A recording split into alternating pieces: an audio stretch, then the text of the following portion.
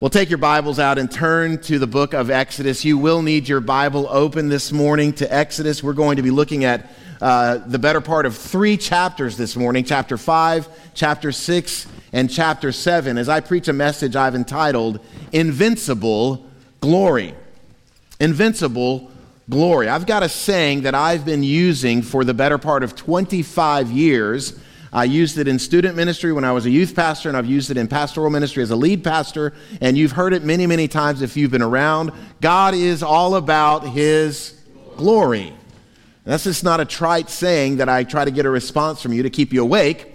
That's a truth. That's a reality. And this morning we're going to look at this concept of invincible glory. Invincible glory. Here's how Webster's dictionary defines the term invincible: incapable of being conquered, overcome, or subdued. And I would say, what a great adjective to describe the glory of God. God's glory is indeed invincible. Nothing can conquer the glory of God. Nothing will be able to overcome the glory of God. Nothing can subdue the glory of God. God's glory will be extended to the ends of the earth. God's glory will conquer all that are raised against it. God's glory will meet its determined end and stated goal. Let me show you a few passages that bear this out as we do a quick survey of both the Old Testament and the New Testament. The Bible says in Psalm 8:1, "O Lord, our Lord, how majestic is your name in all the earth. You have set your glory above the heavens." Psalm 113, "The Lord is high above all nations, and His glory above the heavens." Isaiah 40, "And the glory of the Lord shall be revealed, and all flesh shall see it together, for the mouth of the Lord has spoken." Isaiah 60, "Arise, shine, for your light has come, and the glory of the Lord has risen upon you. For behold, darkness shall cover the earth, and thick darkness the peoples. But the Lord will arise upon you, and His glory will be seen by you." Habakkuk 2:14, "For the earth will be filled with the knowledge of the glory of the Lord as the waters cover the sea." In the New Testament, Romans 8 says this, "For I consider that the sufferings of this present time are not worth comparing with the glory that is to be revealed to us." Ephesians 3, "To Him be glory in the church," that's us, "and in Christ Jesus throughout all generations forever and ever. Amen." And then finally, Revelation 21:23, "And the city," that's the city of God, that's heaven, "the city has no need of sun or moon to shine on it, for the glory of God gives it light, and its lamp is the Lamb." Friends, the glory of God is invincible. It cannot be overcome. It will not be overwhelmed. God will accomplish all that He has intended to accomplish. But that does not mean there are not enemies of the glory of God. It does not mean there are not individuals or groups or nations or peoples or demonic forces that seek to derail the glory of God, either knowingly or unknowingly, intentionally or unintentionally. There are all kinds of attacks on the glory of God, but the glory of God is invincible. God works His purposes in spite of the attacks upon it. God's ultimate purpose in everything is that His glory would be known. And that purpose is always going to be achieved. I read from Job earlier, but later in Job, in fact, the last chapter, we find Job's final confession after all has been said and done, after he gives his complaints and his friends give their complaints, and then finally God speaks truth into his heart. Notice how the last chapter of Job's book begins. "Then Job answered the Lord and said, I know that you can do all things, and that no purpose of yours can be thwarted." I love that word, thwart. It means to be overcome, to be overdone. Nothing of God's purposes can be thwarted. Translation, God's glory is invincible. And part of what makes this truth so spectacular, that no purpose of God will be overturned or overcome, is that God accomplishes His glory against foe and even friend who are opposed to His glory. God is performing His purposes and accomplishing His glory, even as Bob Seger sang, against the wind, against all who would try to overcome it.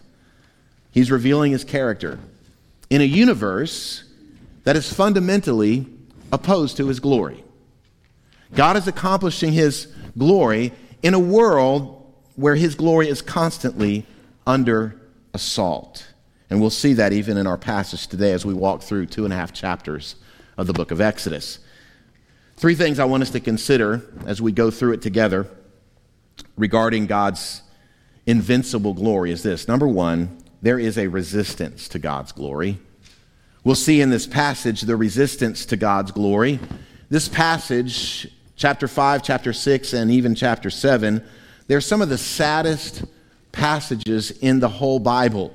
And what makes it so sad is that all the characters are aligned against the glory of God. Even the good guys are aligned against the glory of God. But God refuses to allow his goal to be stopped. And part of what makes this passage such a downer is because of how chapter 4 concluded. If you'll remember, chapter 4, verse 31 concluded with Moses announcing the coming deliverance of God for the people under slavery, and the people responded to that announcement and to the vision of the miracles that were done in front of them through the hand of Moses and Aaron. They responded 2 ways. They bowed their heads and they worshiped. They surrendered. That's the bowing of the head. They repented and they worshiped. They expressed their faith, their hope, their trust in God. And so that chapter ended on an incredibly high note. The people are up. The optimism is absolutely palpable. They look at it and they say, God is going to do this. The high school I attended in Tampa, Florida, East Bay High School, it was a pretty big school compared to schools in Chattanooga. Our student body was over 2,000 students. And so big school, big classes. Our football team, at least for the 4 years that I was in high school, they were horrible. They were awful. They never had a winning season all 4 years that I was in high school. But nevertheless, 5 times a year, we had a pep rally before every home football game. You've been to pep rallies if you were in a high school. And what were those pep rallies like? Well, they crammed 2,000 people, 2,000 kids into the high school gym, right? And out comes the band, and the band plays the fight song. Our fight song was Cherokee, oh no, because we were the Indians. I know that's not culturally appropriate today, but that was the name of our school. And so they would play our fight song. The cheerleaders would come out, and they'd do their cheers. And then the mascot, Chief Cherokee, he would come out with the spirit stick, and he would go from class to class, from the freshmen to the sophomores, the juniors, the seniors, and whoever yelled the loudest got the spirit stick, right? And then the football team would come out onto the court, dressed in their street clothes, but they're wearing their home jerseys, right? And the football coach comes out, we've had a good week of practice this week, boys worked real hard, I feel real confident that we're going to beat whoever it is they're going to be playing. And so we go to the game that night. The stands, the student section is packed like sardines. And what happens? Oh no, we stink again, right? We're horrible. Now, the enthusiasm at the pep rally was tremendous. But you inject a little adversity, and all of a sudden the student section starts booing the hometown team. This is kind of what we're going to see happening here in the book of Exodus. The context as we enter chapter 5 is kind of like a pep rally. Everybody's ready to go. Chapter 4, verse 31, oh yes, God, you're going to accomplish your purposes. And now here comes the resistance to God's glory, and their confidence takes a nosedive. We see the resistance to God's glory from 3 characters in this real-life drama. The first character is this one, a defiant Pharaoh. We see a defiant Pharaoh. He's a hard-hearted king who is totally resistant to God's will, God's purposes, and God's intentions. Notice the first 4 verses of chapter 5. The Bible says this, afterward, Moses and Aaron went and said to Pharaoh, thus says the Lord, that's Yahweh, his personal name, the God of Israel, let my people go, that they may hold a feast to me in the wilderness. But Pharaoh said, who is Yahweh, that I shall obey his voice and let Israel go? I do not know Yahweh, and moreover, I will not let Israel go. Then they said, the God of the Hebrews has met with us. Please let us go a 3 days journey into the wilderness that we may sacrifice to Yahweh, our God, lest he fall upon us with pestilence or with the sword. But the king of Egypt said to them, Moses and Aaron, why do you take the people away from their work? Get back to your burdens. Get back to work. Pharaoh was defiant. He would not respond. And further, what does he do? He accuses Moses and Aaron of being bad influences on the people. They're taking them away from their most important work, making bricks. You're removing them from this very important job in the Egyptian empire, making bricks. The inference here is that you're causing my slaves to be lazy. Now, Pharaoh could have just said, request denied. But he doesn't, because he understands that in this moment, he can do something to cause further damage, and that is to create a wedge between Moses and Aaron and the people of Israel. He's seeking to sow discord among the brethren. This is what evil people do. When we get to verse 6, what we'll see that he further does is he instructs the taskmasters to take away the straw that's necessary for the making of bricks. Straw is like an aggregate. It holds the brick together. And so Pharaoh says, we're going to take the government supply of straw away from the slaves. They've got to go get their own straw to make the bricks. Oh, and by the way, you've got to keep the same quota of bricks that you've had already. You've just got to go find your own straw. You can't use our straw. Now, Pharaoh was no idiot. He knew that the people would not be able to keep up the same quota of bricks unless they had the government supply of straw, and that was the exact point. See, if all Pharaoh wanted was more bricks, he would have provided the straw. But that's not what Pharaoh wanted. The bricks are irrelevant at this point. What Pharaoh is seeking to do is to drive a wedge to create division between the people. Pharaoh is evil, but Pharaoh is not stupid.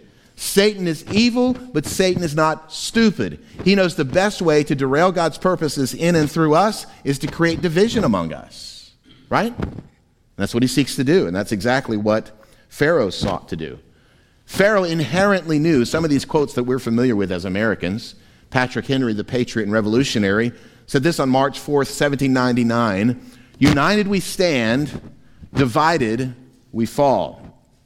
Pharaoh knew inherently what Abraham Lincoln would say a generation later, "A house divided against itself cannot stand." June 16th, 1858. Of course, Lincoln was quoting Jesus from Matthew 12, because this is a truth. He understood this. If I can bring division, they will not be united, and they will fall. They cannot stand if they're divided against themselves. He understood this, even though these quotes would be made 3,500 years after Pharaoh existed. So that's how he seeks to resist the glory of God, by sowing discord among the brethren, which leads to the next resistance to God's glory, not only a defiant Pharaoh, but a discouraged people. A discouraged people. Because of Moses' and Aaron's request, he comes down hard, not on Moses and Aaron, he comes down hard on the people. He comes down hard on the Hebrews, his slave labor force, making it more difficult for them to produce what they're supposed to produce. And what does this bring in them? Discouragement. Look at verses 17 through 19. "But he said," that's Pharaoh said, "You are idle. You are idle." Anytime you see a repetition in the Bible, it's there for emphasis. You're lazy. That's why you say, "Let us go and sacrifice to Yahweh." Go now and work. No straw will be given you, but you must still deliver the same number of bricks. The foreman of the people of Israel saw that they were in trouble when they said, "You shall by no means reduce your number of bricks, your daily task each day." If they don't get the straw, they can't produce the bricks. If they don't produce the bricks, the taskmasters will come down harsh on them and beat them. If they are beaten by the taskmasters, the Hebrews will complain. And instead of turning to the Lord and crying out to him, instead of even turning to Moses and Aaron to try to get some clarity on the situation, they turn against them, and they turn instead and make a complaint to Pharaoh. They're hoping that at this point, Pharaoh is going to just say, "Okay, you Hebrews have been some pretty good slaves for the last 400 years. I understand you made a mistake in asking for a 3-day vacation. But by the way, who put that idea of a vacation in your mind anyway? Whose big idea was this, that you would go into the wilderness for 3 days and sacrifice to some God I've never heard of named Yahweh? Who made you think of this? And the people think, well, who did give us this idea? Whose idea was this, by the way? Oh, it was Moses and Aaron's idea. And so they're thinking, you know what? Pharaoh's got a good point here. Everything was fine. Sure, we were slaves. We were under harsh taskmasters, but it was at least somewhat bearable. This is all Moses and Aaron's fault. So look how verse 20 and 21 continue as they respond to Moses and Aaron. They, that's the people, met Moses and Aaron, who were waiting for them as they came out from Pharaoh. So they made complaints to Pharaoh. Verse 21, and they said to them, the Lord look on you and judge, because you have made us stink in the sight of Pharaoh and his servants, and have put a sword in their hands to kill us. In other words, this is all your fault. The whole reason we're suffering, the whole reason we're under this oppression from Pharaoh is because of you, Moses, and you, Aaron. And so you have this defiant, hard-hearted king. You have the discouraged people, all of whom are resisting the glory of God. But what about Moses? Well, surely he's going to remain faithful, right? Surely he's going to keep his feet firmly planted in the truth of who God is and the truth of God's word. He's going to be a man of faith. He's going to stand strong in the face of trials. I'm sorry, he's not. That's the third resistor to the glory of God, a disobedient and disinclined prophet. I couldn't decide on which D word to use here, so I used both of them. He is both disobedient and disinclined. How so? First, Moses was disobedient. How was he disobedient to God? Sometimes when reading the Bible, you need to look for not just things that are there, but things that are not there. And as you read here in Exodus, there are things in the narrative that are missing. For instance, God told Moses and Aaron to take the elders of Israel with them when they make their request to the king. That's chapter 3, verse 18. But I don't know if you noticed, in chapter 6 and chapter 5, when he goes before Pharaoh, the elders of the people are not with them. Listen, partial obedience is full disobedience. Partial obedience is full disobedience. He did not obey the clear instructions of the Lord. Further, he was disobedient in that he added to the word of the Lord. Something else here is that he gave his own little commentary. When he's speaking to Pharaoh, he says, hey, Pharaoh, if you don't let us go, God's going to come down upon us with pestilence and with a sword. Did God ever threaten that? No. This is an addendum by Moses. But Moses was not only disobedient, he is also disinclined. He is disinclined to believe the promises of God. When Moses sees the people get on the disbelief train, the unbelief train, he hops on and goes for a ride himself. Look at the words of the disobedient and disinclined prophet in verses 22 and 23. Then Moses turned to the Lord and said, O Lord, why have you done this evil to this people? Why did you ever send me? For since I came to Pharaoh to speak in your name, he has done evil to this people, and you have not delivered your people at all. Hello, Moses. Don't you remember what God told you? You're going to go to Pharaoh. You're going to say, let my people go. And what did God tell you Pharaoh was going to say? Oh, sure, go ahead. No, God told you ahead of time he will not let them go. He will not respond positively to your request. He told you, in fact, there's a purpose behind why he's going to say no. And the purpose behind it is this, that God would use that resistance of Pharaoh to display his own power and wonders upon him and upon the nation of Egypt. And so, friends, that's a pretty awful place to be where he is right here. He's lost hope. He's lost all hope. And Moses concludes his complaint to God by blaming everything on God. Look at that last line. And you have not delivered your people at all. Moses is saying, God, this is all 100% your fault. He's essentially throwing God under the bus. What is God ever going to do? And that leads to the second thing this morning I want you to see. Number 2, the resolve of God's glory. The resolve of God's glory. This is spectacular. As we move into chapter 6, God reveals his own personal resolve to his own glory. And here's how he does it. He reveals an aspect of his character. He reveals an aspect of his divine nature. And here's the character trait that I see jumping off the page in Exodus chapter 6. Watch this, the character of patience. God demonstrates amazing, incredible patience. In Galatians chapter 5, the Apostle Paul gives us the fruit of the Spirit of God. These are attributes that God possesses and that God demonstrates. And one of those attributes is the attribute of patience. The Bible says in 1 John chapter 4 that God is love. What is a mark of love? Paul says in 1 Corinthians 13, love is patient. So God is by nature patient. And here in chapter 5, he demonstrates that patience in an incredible way. He is inexplicably patient. Now in this context, with all that's transpired, I'm sorry for that clicking, guys. I'm trying to control it here, but of no avail. With all that's transpired in the first 8 verses I'm going to read in just a moment, what you'll see is that God demonstrates amazing patience. How many times does God have to repeat his plan? He repeats it to Moses. He repeats it to the children. He repeats it to the elders. He repeats it to Pharaoh. Again and again and again, he repeats his plan. He repeats his purpose, why he's doing what he's doing. He repeats his name, I am Yahweh. He even repeats the fact that he is the covenant God of Abraham, Isaac, and Jacob, that he is the God of Israel long ago.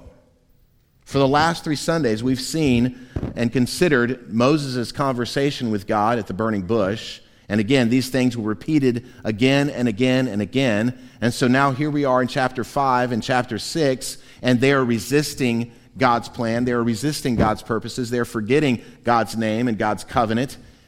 And here's what I see. God, why are you not just evaporating them? Why don't you just wipe them out and start with somebody else? Here's why. God's patience. Are you thankful for God's patience in your life? How often has he demonstrated patience to you when you have been disobedient and disinterested?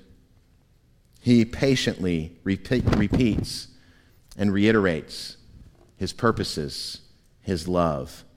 And you know, as I read it and as I thought about God's patience, I started thinking about my lack of patience. My lack of patience as a pastor. My lack of patience as a parent. My lack of patience as a spouse, as a husband. You see it in your own life?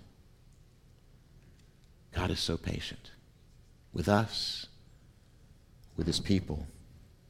As I read the beginning of chapter 6 here, I want you to notice in particular how God describes his unilateral action. And the way he describes it is with these 2 words, I will. I will. Take your hands out and count the number of times he says, I will. But the Lord said to Moses, now you shall see what I will do to Pharaoh, for with a strong hand he will send them out, and with a strong hand he will drive them out of his land. God spoke to Moses and said to him, I am the Lord, Yahweh. I appeared to Abraham, to Isaac, and to Jacob as God Almighty, but by my name, Yahweh, I did not make myself known to them. I also established my covenant with them to give them the land of Canaan, the land in which they lived as sojourners. Moreover, I have heard the groaning of the people of Israel, whom the Egyptians hold as slaves, and I have remembered my covenant. Say therefore to the people of Israel, I am Yahweh, and I will bring you out from under the burdens of the Egyptians, and I will deliver you from slavery to them, and I will redeem you with an outstretched arm and with great acts of judgment. I will take you to be my people. I will be your God, and you shall know that I am the Lord your God who has brought you out from under the burdens of the Egyptians. I will bring you into a land that I swore to give to Abraham, to Isaac, and to Jacob. I will give it to you for a possession. I am Yahweh. How many did you get? 8. 8 I wills. Love so amazing, so divine, demands my soul, my life, my all. God says, I am unilaterally going to work on your behalf. What patience. Surely, when God comes to the people again and reiterates his promises, his commitment, his covenant, surely they will repent and believe. Surely when God comes to you and reminds you of his promises in the gospel, you repent and believe. Surely. Surely not. Look at verse 9. Moses spoke thus to the people of Israel, but they did not listen to Moses because of their broken spirit and harsh slavery. They had a broken spirit. Why? Because of the harshness of their slavery. You see, the only thing they had their eyes on was this one fact: we got no straw. We got no straw. It was the first thing they thought of when they got up in the morning. Where are we going to find some straw? It was what they dreamed of at night. Where's the straw? All they could think about. This is so harsh. We've got our quota of bricks we've got to continue to maintain, and we've got no straw. How are we going to do this? In fact, look at this next slide. All they could see was their problems. They could not see God's promises. Has this ever been true in your own life? You clearly can see the problems, but you can't see the promises. So nearsighted, so focused on all the problems that are right here, we can't even see or make out, and those promises of God are completely unrecognizable. What are some promises that Jesus has made to us? I'll never leave you or forsake you. That's a promise. But all we can see is the lack of straw. I will give you life and life abundantly. All we can see is the lack of straw. I will be a friend who sticks closer than a brother. And we would rather just get some straw to make our slavery to sin a little more palatable than it is, instead of walking in the promises of God. Well, at least Moses is back on board, right? At least Moses is going to have a positive attitude, right? Wrong. Look at verses 10 through 13, verse 10 through 12. So the Lord said to Moses, "Go in, tell Pharaoh king of Egypt to let the people of Israel go out of this land." But Moses said to the Lord, "Behold, the people of Israel have not listened to me. How then shall Pharaoh listen to me, for I am of uncircumcised lips?" He just goes in the corner and starts pouting. Woe is me. Everybody hates me. I think I'll eat some worms. That's Moses. And now, just an aside here, this is one reason we know the Bible is true. We know the Bible is true. You may have heard this phrase that has been tossed around some in our day, particularly with the culture wars that rage. Here's the phrase, you've probably heard something like it: history is written by the victors. Or history is written by the winners, sometimes the phrase says. What does this mean? The way it's interpreted is the winners who win the wars, the winners who do the colonizing of nations, they're the ones who write down and record history, and they always make themselves out as being the good guys. And the people they've beaten, the people they've colonized, well, they're the bad guys. The people who write history record history through the lens where they're the ones who are morally superior, and the people who've been defeated are morally inferior. Now, whether or not that argument holds water, I'm not going to debate today. But what it does show us is that we all recognize there is a bent with which people write to put themselves in the best light. Moses is recording this history, real history, true history, and he presents an accurate portrayal of himself, but we cannot forget the fact that he's the one that wrote it down. This proves the truthfulness of the Bible, that he portrays himself under the inspiration of the Holy Spirit as not that very smart, as not that very faithful. We can see the same thing in the New Testament, in the four Gospels, Matthew, Mark, Luke, and John, written by apostles or close associates of apostles, and they often portray themselves in not the best light. If they made this all up, well, they would be portraying themselves as the heroes of the story, but they're not. God's resolve for his own glory is still on display. In fact, look at the very next verse, verse 13. Even though he's pouting in the corner, but the Lord spoke to Moses and Aaron and gave them a charge about the people of Israel and about Pharaoh, king of Egypt, to bring the people of Israel out of the land of Egypt. God continues to show incredible patience with Moses. Now, for reasons I really don't understand, Moses determined right after this verse to now record a genealogy. We won't read all the genealogy, but it's a genealogy of Moses. And Moses, I think, is basically saying, this is how you know that I'm the one writing this, who's really the same Moses who is here in the story. Here's my genealogy. And then we get to verse 28, and notice what happens. On the day when the Lord spoke to Moses in the land of Egypt, the Lord said to Moses, I am the Lord.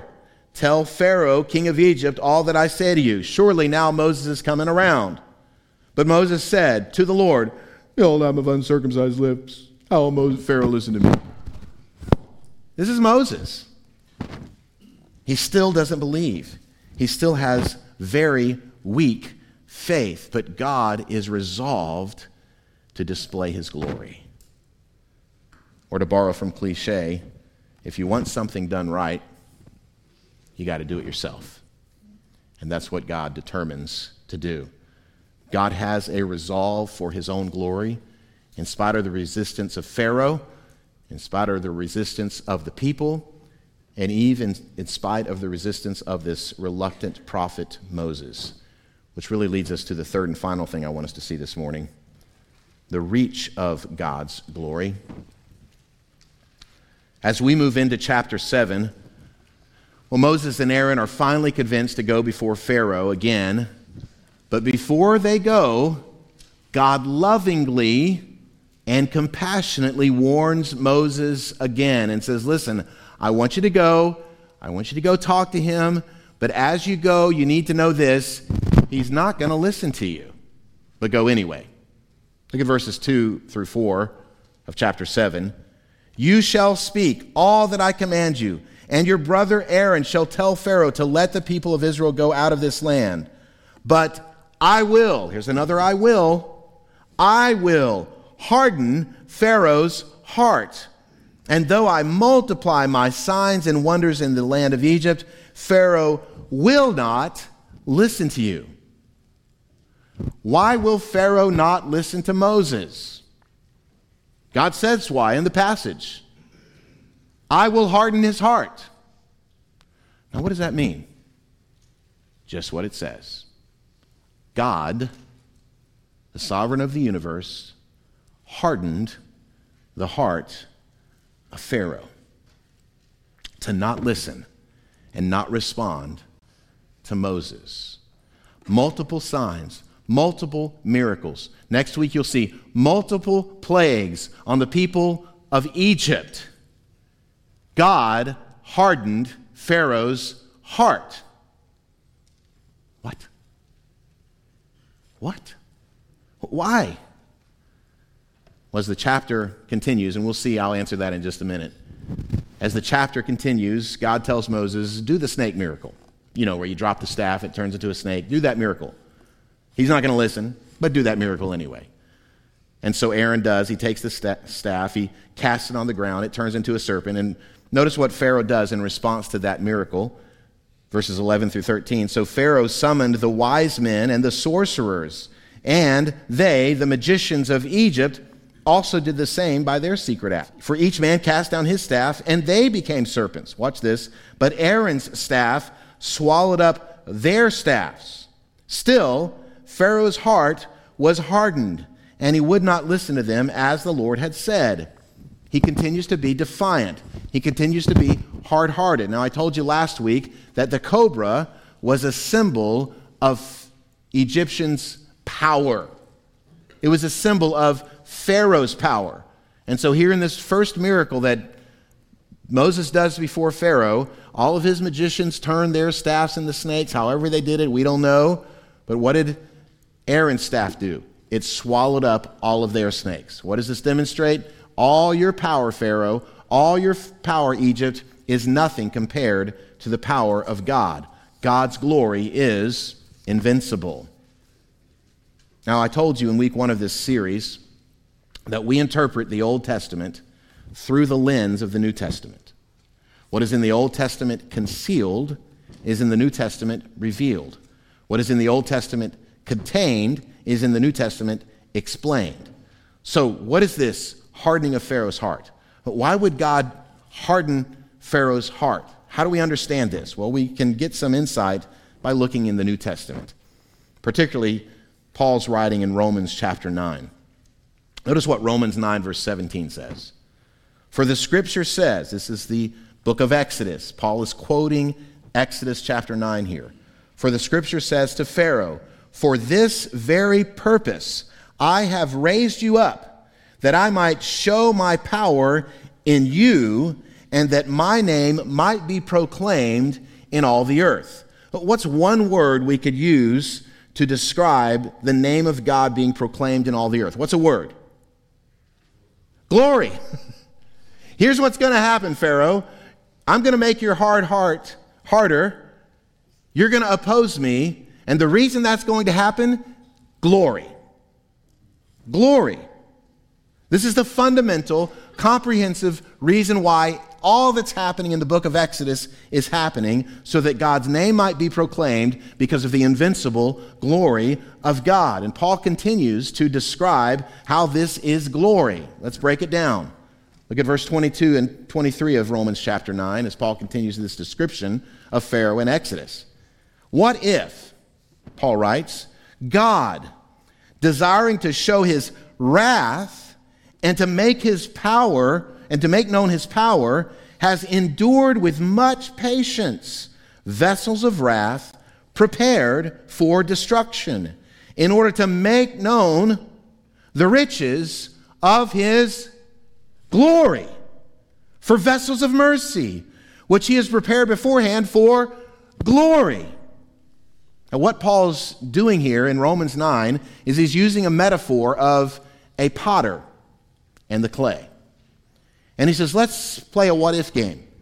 What if God, being the potter, takes this lump of clay and he begins to mold and shape this clay, and he's forming on the potter's wheel this beautiful vessel, this vase, and he's making it incredibly perfect and pristine. And he takes that lump that is now this formed and shaped vessel, he puts it in the kiln, and he fires the kiln, and that vessel is hardened. He pulls it out of the kiln. It cools. After it's cooled, he begins to color it. He begins to paint it. He begins to decorate it with pristine and majestic beauty. And then he puts this glaze on top of it so it is glossy and it reflects the sun. And you look at this magnificent, beautiful vessel called Pharaoh.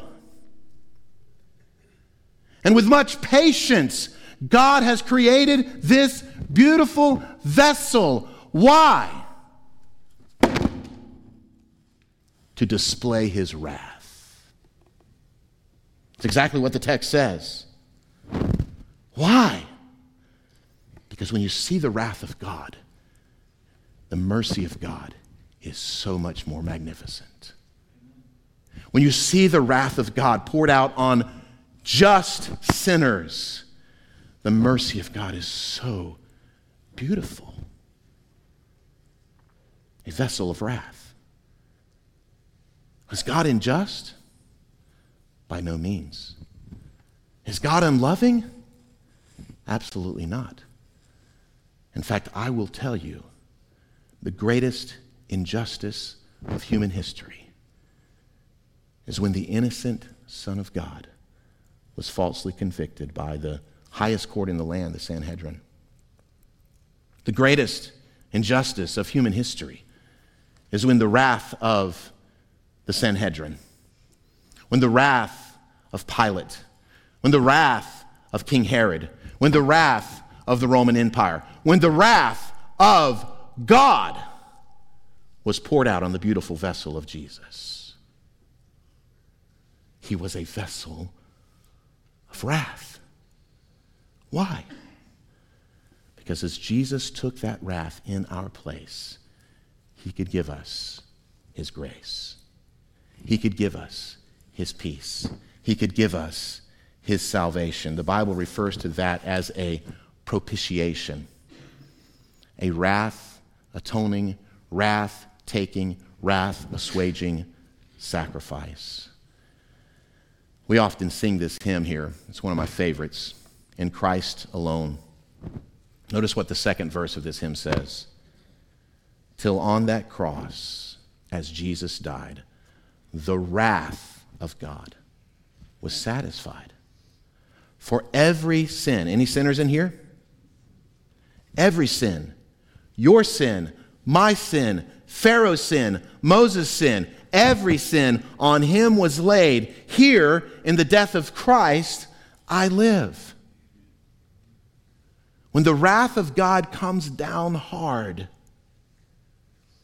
the patience, the mercy, and the beauty and the love of God becomes so much more beautiful. And that's what we see in the gospel. Friends, this is the gospel. This is the good news that Christ took in your place the wrath, the punishment, the anger that your sin and my sin deserved. He did that so that all who turn from their sin, who surrender to Christ as Lord, and have life in his name. So here's how we conclude. Look to Jesus. Trust in Jesus. Believe in Jesus. Surrender to Jesus. That leads to my last thought. God's glory is displayed most clearly through the wrath-assuaging death of Jesus in our place for our salvation.